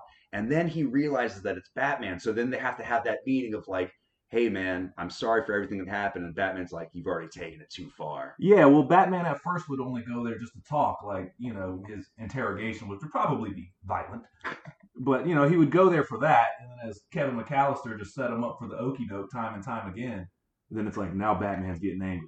Now he slowly but surely, like, can start to think of, like, oh, I'm dealing with a professional sitting in some slump. But he gets him for the first act of the movie because he's not expecting it. He's like, oh, I'm just going to go talk to this dude, rough him up a little bit, get the information I want, and I'll solve this crime. Meanwhile, he's taking paint cans in the face. And flipping our race cars and marbles and paintball guns. He's getting chihuahuas released on him and shit and stuff. Yeah, that's how we get there, Michael. That's how we get there. And then they have a meeting of the minds. And it was actually the Wet Bandits that did it and framed copyright Dudley Brothers Productions, coming to you soon, starring Ben Affleck. Yeah, whoever. Give me somebody. All right. We've been going for a while. Doctor Strange Multiverse of Madness. Cannot wait. I mean, Shumagorath, come on. And also, we've already seen the world expanded, the Marvel Universe expanded within the Spider-Man Far From Home universe. I mean, if you're ever going to bring in every Marvel movie that's ever been brought in, I'm talking the Fantastic Four, the X-Men, the Punisher, you name it. There's going to be more Young Avengers, I think, because she heard at the end of WandaVision, she heard Wiccan and what's Speed? Yeah, Speed. Yeah, she heard them in a different reality. And so, I mean, did she? Yeah, was that a thing? That was the sting at the very end of WandaVision when she went to the cabin and meditated. She was like, "Mommy." And so, I mean, we're getting the Young Avengers. Like, it's happening. We already got Kate Bishop. We already got Stature, Cassie. We already know Eli. Ms. Marvel's going to show up in the new Marvels. Yeah, Patriot movie. Eli. What's his name? Eli Bradley. Yeah, Eli Bradley. Thank you. The new, not Captain America. America Chavez. America Chavez. Thank you. Yes. Yep. That's coming. Like, they're building it right in front of us. Which I'm all for it. Like, Ant-Man's daughter is Stature. Let's do that. Why wouldn't you? In a world where Chris Evans and Robert Downey and Thor, Chris Hemsworth are all leaving. Like, let's bring in a new crop of young Avengers that we can bring in and milk them for the next 8 to 10 years until they re-up their contracts, and we'll bring in some new people. And as long as we get Yelena Belova, and her and Kate Bishop hanging out, I'm there for 90 minutes. I made macaroni with hot dogs. It's good. You want? Yeah, I can help put sauce now. that scene in Hawkeye is incredible. But yeah, Doctor Strange Multiverse of Madness, I don't think we need to expand on that. We're in on that one. I know Pixar is, when they're on. Up is one of my favorite films by far. The opening 10 minutes. If you watch the first 10 minutes of Up and don't cry, you have no soul. Motionless robot. Shout out to Matthew Dudley. But I say that to bring up Lightyear. Chris Evans is. You interested in that at all? Toy Story 1, if you go back, it's all the Toy Story franchise. Listen. I love the Toy Story franchise. I feel the same way about this as I did with the Han Solo origin story. I don't think that I don't think it's a story anyone was ever clamoring for. It's very obviously just a money grab. It's them trying to put asses in seats to recover from low sales over COVID. And like, I totally get it. Yeah. I'm mildly interested, but I can't picture myself going to the theater to go check it out. Like, that's not going to be the one. It's not the driving force. Yeah. No. People need family picks, man. Their kids have been cooped up. I hear you. I hear you. It's also, like, I agree with Solo. Like, I watched it. It was enjoyable. It's fine. But, like, I also said the same thing about Joker. I was like, do I need a Solo Joker movie? And for the longest time, I was like, I'm going to see it because I'm in the bag for this stuff. But then right when it started getting, like, perfect reviews, it was getting, like, 4.5, 5s, 10s. I was like, okay, maybe there's something to this. But that movie merited its own existence, I would say. But yeah, so Lightyear, I'll probably check it on Disney+. Uncharted. I don't know if you're a fan of the game. It looks like a fun popcorn movie. Uncharted with Tom Holland, Mark Wahlberg. I mean, listen, both of those guys have enough credibility with me that I'll give it a good look. Again, I don't know that it's going to be the thing that drives me to go mask up and have to sanitize myself and go sit in a theater with a bunch of infected people. But I'm willing to give it a look. See, it looks like a good, fun popcorn movie. Yeah. I'd love to actually watch it with you and maybe do like a live stream or like just our own like Mystery Science Theater commentary or something like that. But I can't imagine that's going to be a movie that's going to change my life or be in my top 10 anytime soon. Yeah, I mean, I like both. I think Tom Holland's a really underappreciated actor, and Mark Wahlberg. Shout out to you found it. House. Mark Wahlberg. He's always fun. If I was going with a group of people and I want to go see that, I'd be fine with it. So yeah, I'm not really a fan of the games either. I played it and they're a lot of fun. Sure. I didn't own the PlayStation at that time. So, Thor: Love and Thunder, Taika Waititi. I mean, what he does. Come on, we're in the bag. And we get to see Jane Foster as Thor, which I'm all about. Thor the God Butcher, played by Christian Bale. Hopefully we get a little Beta Ray Bill, baby. If they don't bring in Beta Ray Bill at this point, when are you going to do it? His horse head, or the Corbinite head, was already in the... in Ragnarok. Yeah, in Ragnarok. Yeah. I mean, I know what the Corbinites are. Black Panther, Wakanda Forever. I'm interested what they do about the Chadwick Boseman situation. Yeah. I've heard it's going to be Winston Duke. I've heard they're bringing back... It's just going to be Letitia Wright, because Shuri was the Black Panther for a long time. There's a lot of rumor on that one. I'm interested to see what they're going to do, because Chadwick Boseman was such a beloved character, and he personified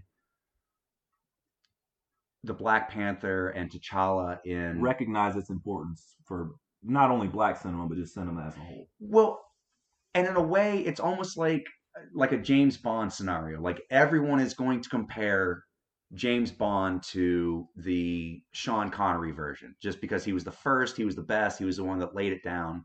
Yeah. And unfortunately, it was cut from him way too early. Yeah. So there's always going to be a lingering essence of what if. Yeah, rest in peace, Chadwick. You were good in everything. Wakanda.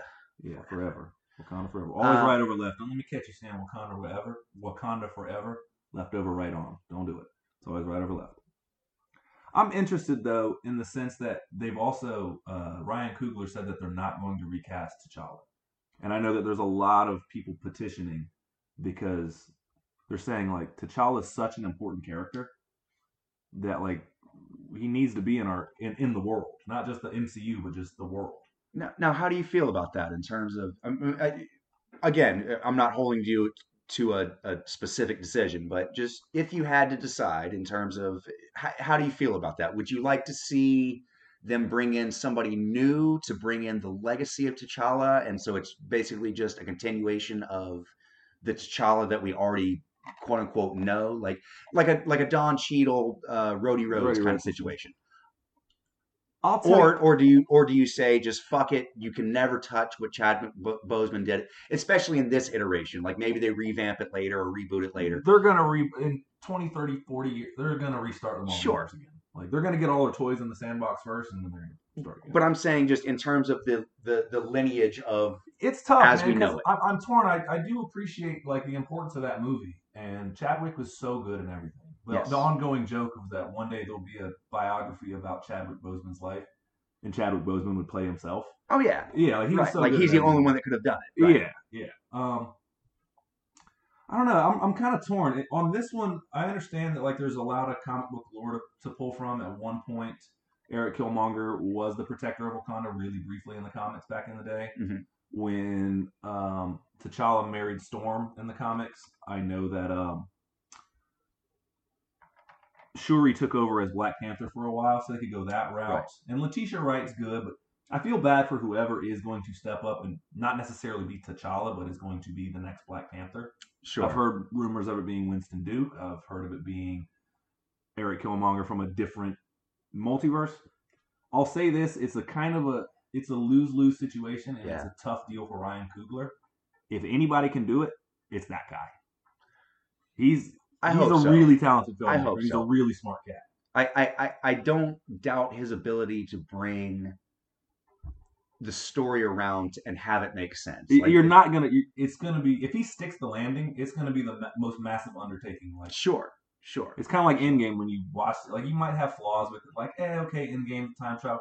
Like, as a whole, they stuck the landing. You're like, wow, they did 22 movies in 3 hours and some change. Like, ugh. My only fear with the new Black Panther is, I mean, let's be honest, like,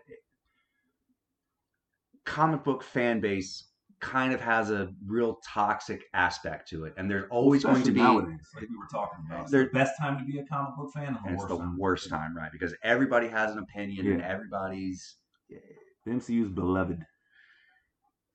So there's always going to be the certain sect of people that are going to just naysay it no matter what it is. They're always going to, well, how dare they replace Chadwick Boseman, and how dare they not replace Chadwick Boseman, and how dare they bring in a female Black Panther, how dare they insert X scenario. Right. And there's always going to be that certain aspect of, oh, it's too woke, it's not woke enough, it's this, it's that, it's the other.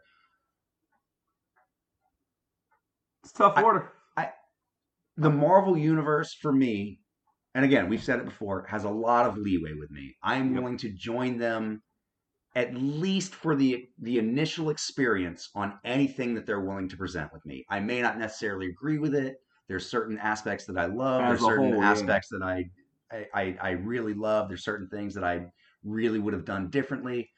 But I understand the world that they're building. And if anybody's going to bring it around and make it worthwhile and fill the gap that needs to be filled in terms of the loss of Chadwick Boseman,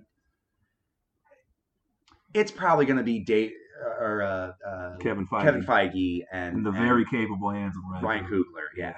I mean, Creed, when it came out, was my favorite movie of that year by far. Like, Creed was, if you haven't seen Creed, Fruitvale Station was another one. I left the theater being like, who is this Michael B. Jordan guy? Who is this Ryan Coogler guy? This is, like, for what this is an incredible film. So yeah, I'm all on board for. I mean, pretty much all the Marvel movies.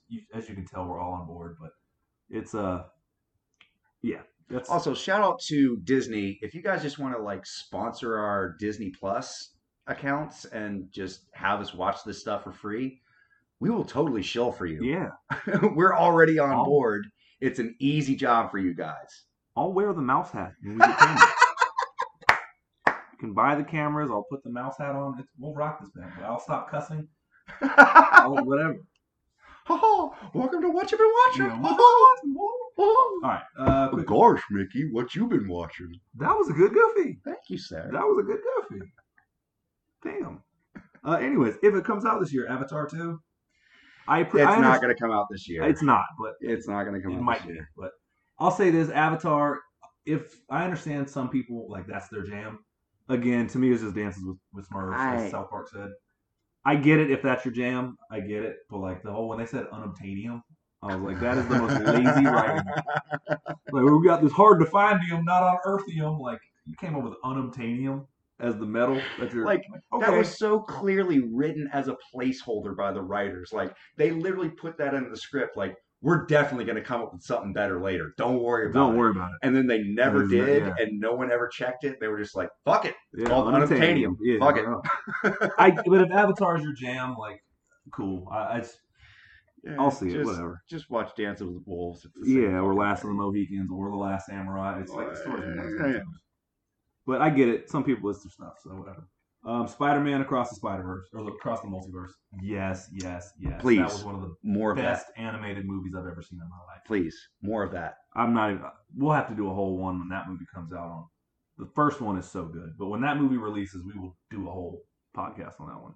Yeah, for sure. Oh, and I am so on board for that because the soundtrack was great. Everything about it. I love a good animated movie. I really do. And especially one that's so much fun and just carefree. And the storyline of the arc of Miles Morales and him coming to his own and understanding that anyone can be a superhero. There's so many subtle things, like when he first looks at the Spider-Man suit and he's short for it. And then later when he goes back and he's like, his eyes are into the, reflects into the mask. That's brilliant. When he first meets Peter Parker from the Peter B. Parker, his spider sense changes colors. Yes. And stuff. Like, there's so, and like, that is a phenomenal movie. He throws a bagel at one of the AIM scientists or one of the Oscorp scientists, and the comic book sound effect the onomatopoeia. Bagel. Yeah. Great. Yeah. That's when he falls down and they flip the camera so it makes it look like he's rising. I get chills every time. The What's Up Danger comes on.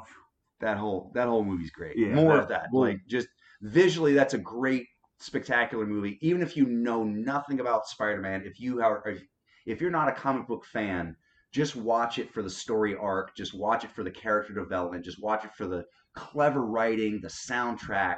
All cylinders. And I was glad, Michael can attest to this. I've always liked weird, like, I'm a big Darkhawk guy. I was a huge Hawkeye fan growing up. Prowler was one of my guys. Yes. Like, I used to draw him in my childhood notebooks. I was a huge Prowler fan.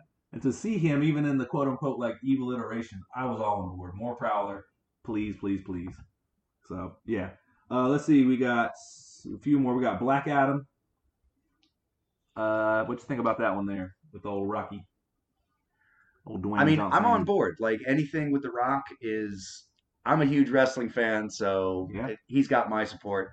I like the fact that it's kind of like a Ryan Reynolds Deadpool thing. He kind of willed this one to fruition. Of like, I've always wanted to play Black Adam. Yeah. Especially, according to rumor, I don't know if there's any truth to this. Again, welcome to the Speculation Podcast. Apparently, they're going to try and work in a DC Dark universe where they bring back Constantine and Swamp Thing and Zatanna and Black Adam, and they're all going to be working on a team, working on sort of like a supernatural type tip. I hope so. I would love to see that. I think that's great. Black Adam looks exactly like The Rock, so it's perfect casting. He said recently that his wish list is for him to fight Superman, which hopefully we get there. Hopefully we'll see. I don't know if they're ever going to bring in the DCU proper. The Henry Cavill Superman again. But if so, why not? Like, if ever there was going to be a movie to do it, why not? The Rock is the guy that can get it done. Let's do it. Yeah. All right, we're moving quickly here. Fantastic Beasts: Secrets of Dumbledore.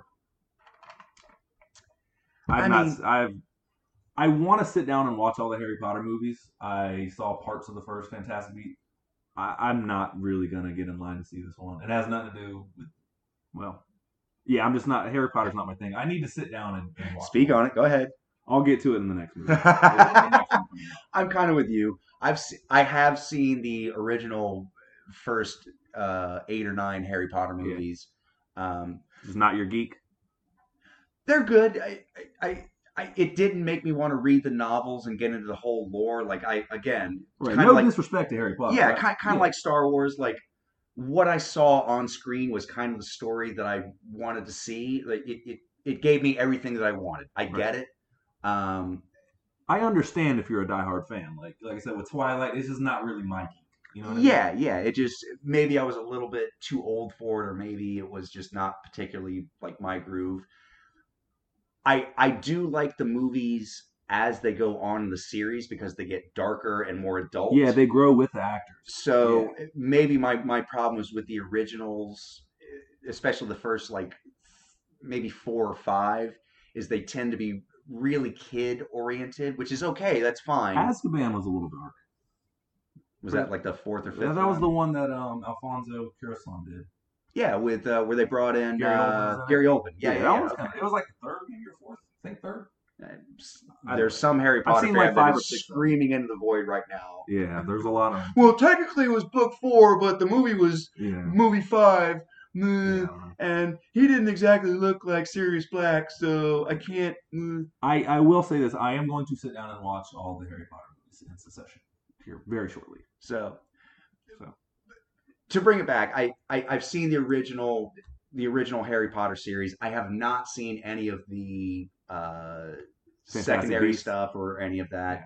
Just wasn't necessarily my bag. Again, I want to sit down and catch up on it at some point, but there's other shit on my list that I have to get to first. There's so much content. Oh, so much. Speaking of which, Aquaman 2, I am going to have to just interject here and say no. I kind of feel like I'm sure I'll see it eventually. I thought the first one, I walked out of it. Yeah. And I didn't realize that it was like literally I walked out in the last 10 minutes because I watched it again later with my girlfriend because she hadn't seen it. It's like 9 movies taped together. Yeah. Like, the fuck is this? I saw it. Crabs that show up with laser. I'm like, is this Game of Thrones meets Star Wars meets Indiana Jones? Yeah. Pirates? Yeah. What the hell is this? There's 9 different types of movies that it's trying to be, and it never really strikes on any of them. I literally watched that. I watched it over the streaming service, but it took me 3 days because I would just reach a point where I didn't care anymore. Yeah. There was so much going on, and they tried to be Indiana Jones where they're doing this whole globe-trotting thing. Let's put thing. Aquaman in the desert in the middle of the movie. What the fuck are we doing here? It's not even like him at his lowest point going into the third act. What the fuck are we doing? Again, black man up, that's part of it. 100%. I would watch a black man story.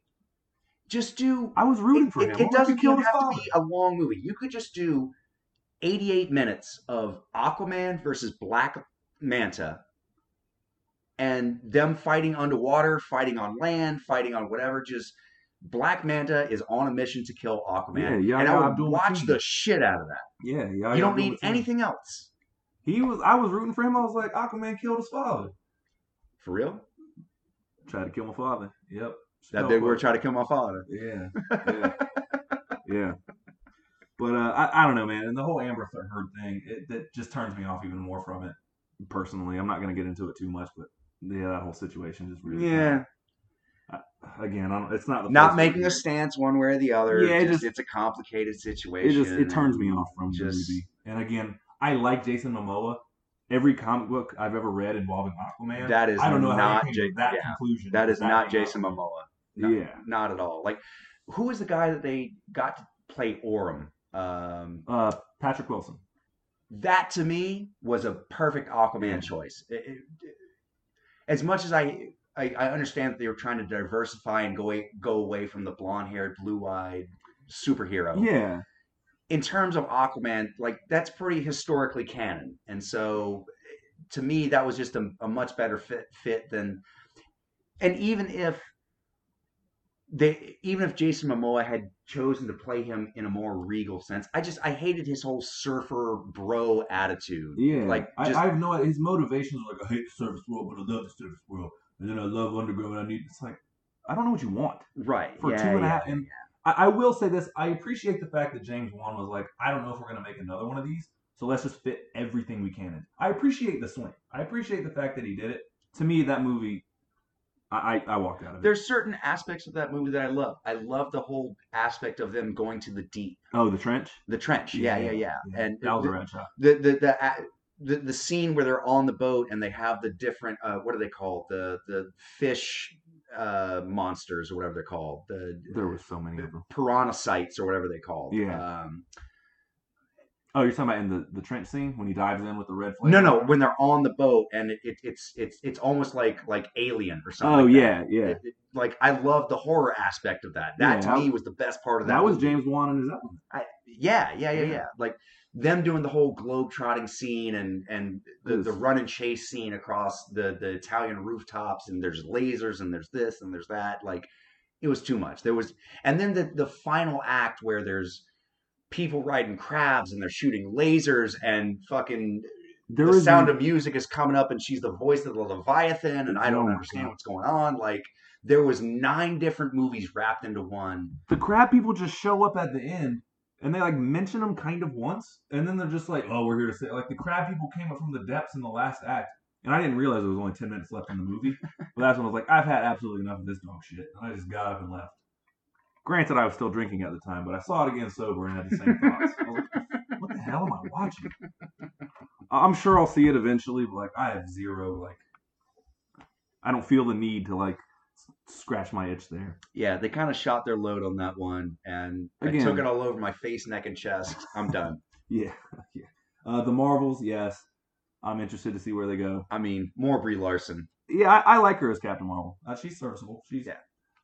We don't know much about it because they haven't released anything, but just based on where I think they're going to go with it in terms of introducing all of the different Marvels, in terms of Photon and Kamala Khan and her going from within the comic book realm, going from Ms. Marvel into Captain Marvel. Yeah, why not? Sure. Yeah, and I know that a lot of people hate on Brie Larson because of the off-screen stuff, and like watching her in the interviews with all the other Avengers was hilarious because they all are genuinely very annoyed with her, like, talking about her doing her own stunts and stuff and all this. It's like they all do whole body eye rolls, but whatever. I think the first script missed a little bit in some areas, but sure, she was fine as Cap. I don't blame her for the script. There were some parts I was like, but she was fine. That movie will she loves Sam Jackson. So that movie will always hold a special place in my heart because the cameo of Stan Lee is on the bus and he's reading a Mallrats script. Yes. So that means that within the Marvel Cinematic Universe, Kevin Smith movies are a thing, which to me collides two of my favorite worlds. Absolutely. And my geek meter just goes off. Yeah, that was Stan Lee's first acting gig, I believe. In a major picture, wasn't it? Not his first. It was his. It's this weird, like his first mainstream. Like he was in an independent film beforehand, but yes, that was his first major speaking part. Yes, yeah. The Flash. We'll go a little bit quicker here. The Flash. I mean, we get Michael Keaton Batman coming back. Do it. I'll say this: what's the actor who plays Ezra Miller? Again, he's okay. That's not how I depict the Flash in my mind. He's too fumbly and just kind of, he's just kind of, I don't know. He just doesn't fit the bill for me as Barry Allen, but it's whatever. But I'm on board for that. Michael Keaton Batman. I'm down. Yeah. Yeah. New Jurassic Park. I like Jurassic World. Listen, they've gone so far from the original that it's gone into the realm of the fantastic. Like at some point they're gonna do dinosaurs in space, and I just, as much as I want to get behind those movies because they are fun and they're good popcorn movies, it's just so far removed from what it originally was supposed to be. And it's not even the fault of the Chris Pratt movies. They jumped the shark at Jurassic Park 2. Yeah, I would say Jurassic World was good, but even, you're right. Even The Lost World, it went off the rails so quickly. Right. And then, like, The Lost World I liked, though. And then 2 and that one, Fallen Kingdom or whatever the second one was. Yeah. It got bad quick. Again, I watched it all, but, like, it's just become it's Paul Daniel would kill me right now talking EDL of Jurassic Park. Shout out to PD 3.5 Giraffes. He would murder me right now. PD, when I called you that one day and you're like, oh, I'm watching Jurassic Park, getting my JP on. I called you back and you're like, it's a marathon, I'm getting my JP2 on. It still rings in my head every time I see that. Yeah, I'll watch it. But just my gripe with that whole series is the spectacle went from, oh my God, there's dinosaurs on screen, which really is what the first movie is all about. The first one is top tier cinema. And it just becomes, let's just see dinosaurs in increasingly ridiculous situations. And that's really where it loses a lot of its gusto for me. I mean, the first one is almost a perfect movie. It's a really good movie. Pretty high up there, bro. Yeah, it's a really I mean, it's Jaws on a tropical island. It's the spiritual successor to Jaws. Definitely. Yep. When in terms of like, you should have just closed the beach. Like, you should have just shut down the island. Let's just shut down the island. Yeah. All right, Top Gun, the new one. So I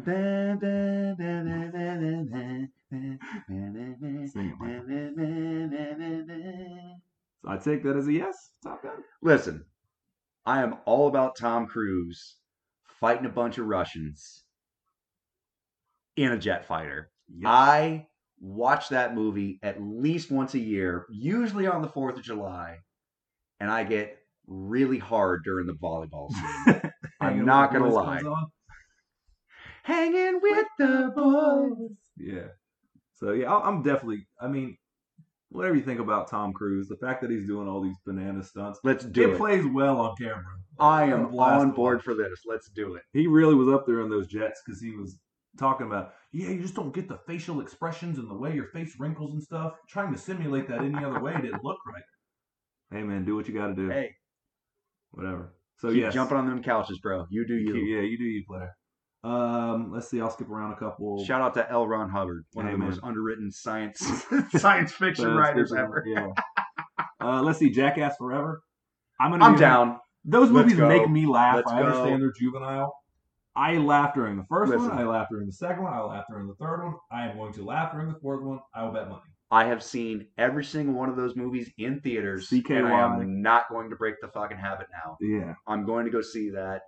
Probably way more inebriated than I should be. Not gonna lie. Yeah, no, I understand. Hashtag meet me in the theater. Hashtag don't bring your kids. Exactly. Yeah, I'm all on board for Jackass Forever. Like, I know I'm going to laugh during it. Sonic 2. Did you ever see the first Sonic? No. As far as video game movies go, okay. I had a Regal Cinemas like Crown Club pass where I could just see any movie I wanted during the year. So it was like 1:00 on like a Wednesday. And I was like, I'm going to go see Sonic. And I just did it. And it was actually not bad. You get good Jim Carrey, where he is a little bit unhinged as Dr. Robotnik. And it's kind of a callback to his previous movies. And he really fits that role well. Good. But we get Knuckles in this one, and Knuckles is always cool. So I'll probably see it. Not a high Also, priority. Knuckles was my former dancing name. Just I know, right? Knuckles. Idris Elba was in it. The Northman. Robert Eggers. Oh, my God. I'm a huge fan of The Witch. I'm a huge fan of The Lighthouse. I'm a huge fan of everything he's done so far. If you're going to give me... Him and Ari Aster are my two, like, if they make something, I'm watching. You get, what's his name? Skarsgård. Alexander Skarsgård. I mean... He's a hunk of a man. Listen. Talk about it. Get to the mic and We're going to talk about True Blood. Listen. Oh, my gosh. Listen. I'm a straight man. I love women. I do. But Alexander Skarsgård in True Blood, woof! I would back up on that. All right. You heard it here first. I would be a power side. The power side. Michael's like, you can get a running start. Oh, I get it, man. He's a good-looking guy, for sure. Were you big into True Blood, though, for real? I was a huge True Blood fan. I've watched it. I'm kind of like, it's kind of corny to me, in my opinion. Oh, it was. Admittedly, I loved it because I could make fun of it and the ridiculousness that happened, but also Anna Paquin's boobies and just full on hanging dong and just the absolute sexuality of it. That was a huge factor of me. Because it was so campy and I could just get into it and just be like, this is the most ridiculous shit I've ever seen. My biggest thing was, if I've been around since 1800 and I'm broke living in Mississippi, I'm walking into the sun. I'm just doing it. I've been around for 200 years and I'm broke? Nah, we're changing that tomorrow. Bright and sunshiny day, I'm out. Peace. Bright, sunshiny day. Broke. 200 years later, I can see clearly now. The rain it comes. Michael, we're going to get pulled off the air for copyright infringement for singing all these songs. Whatever. It's more karaoke than... Yeah, that's true. That's true. You know. But yeah, no, I would, man. If I was broke, shit, I'm out. But yeah, Roger Eggers. He has a lot of leeway. That was the whole point of that, to tell you that man has a lot of leeway. And if you're going to show me Alexander Skarsgård in an awesome, like, Viking violent movie, isn't it like let's do it. Based on Macbeth or Othello or something like that? I think it's Macbeth. Know about that. Don't know. It's one of those. I think it's like the tale that one of those. I think it is Macbeth. I could be 100% wrong. It's one of them though. But I'm on board. Like I said, I was down from the trailer. So more of that. A little bit of Moonfall, a little bit of Roland Emmerich. Bro, I actually want to go see that. I'll see Moonfall with you. All right, check. You heard it here first. Roland Emmerich. I mean, Independence Day, Godzilla 2000. Yeah, trash. 2012. Any type of like world cataclysm thing, let's do this. Yeah. I'm down. I'm with it. We'll go see Moonfall. I'm with it. Halloween Ends. I haven't seen the new iteration of the Halloween movies. I heard they're pretty good though. I'll be honest, man. I'm kind of burned out on the Halloween series. I just am. Yeah. I'm with you. I would much rather see them bring in a new serial killer identity. Just all the rehashes in terms of Nightmare on Elm Street and Halloween and Jason. Just they waited 30-something years for Candyman, and I still haven't seen that. I want to see that though. So yeah, again, I liked the Rob Zombie version, the first one. The second one, it was all right. It was okay. Yeah. I heard the new one. I like David Gordon Green as a director. He did the new one. Yeah. Yeah, I like him. I like all of his work. He does funny. He does action. He's a really talented dude. So no, there. League of Super Pets. The Rock and Kevin Hart is the DC Super Pets. I mean, I'll watch it. Here's the thing. If it comes to HBO Max, I'll probably watch it.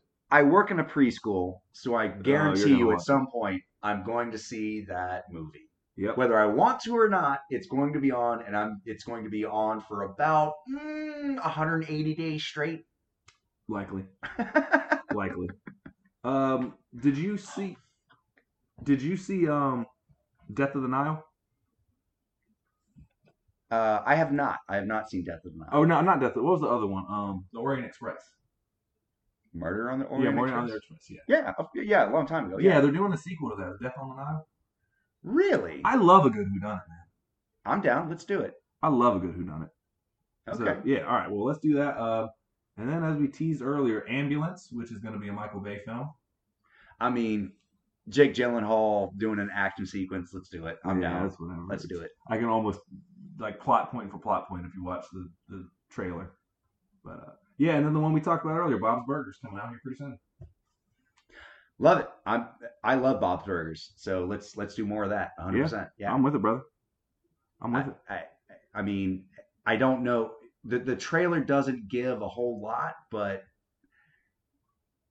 they've sort of built a lot of goodwill with me. So I'm willing to see what they have to offer. Yeah.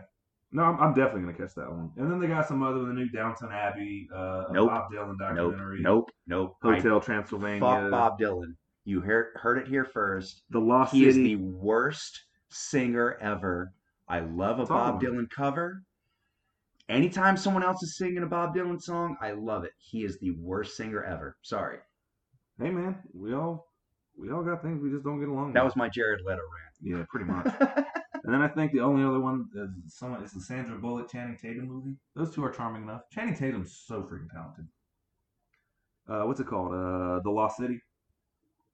Oh yeah, about the action romance writer who goes on her own kind of Indiana Jones adventure. Yeah, it's America's Sweetheart and Channing Tatum, dude. That guy is so talented. I'm down. If it came on, I'll watch it. But yeah, I think that might be it though, at least for now. But a lot of good stuff coming out. I know Michael's gonna be there for Downton Abbey.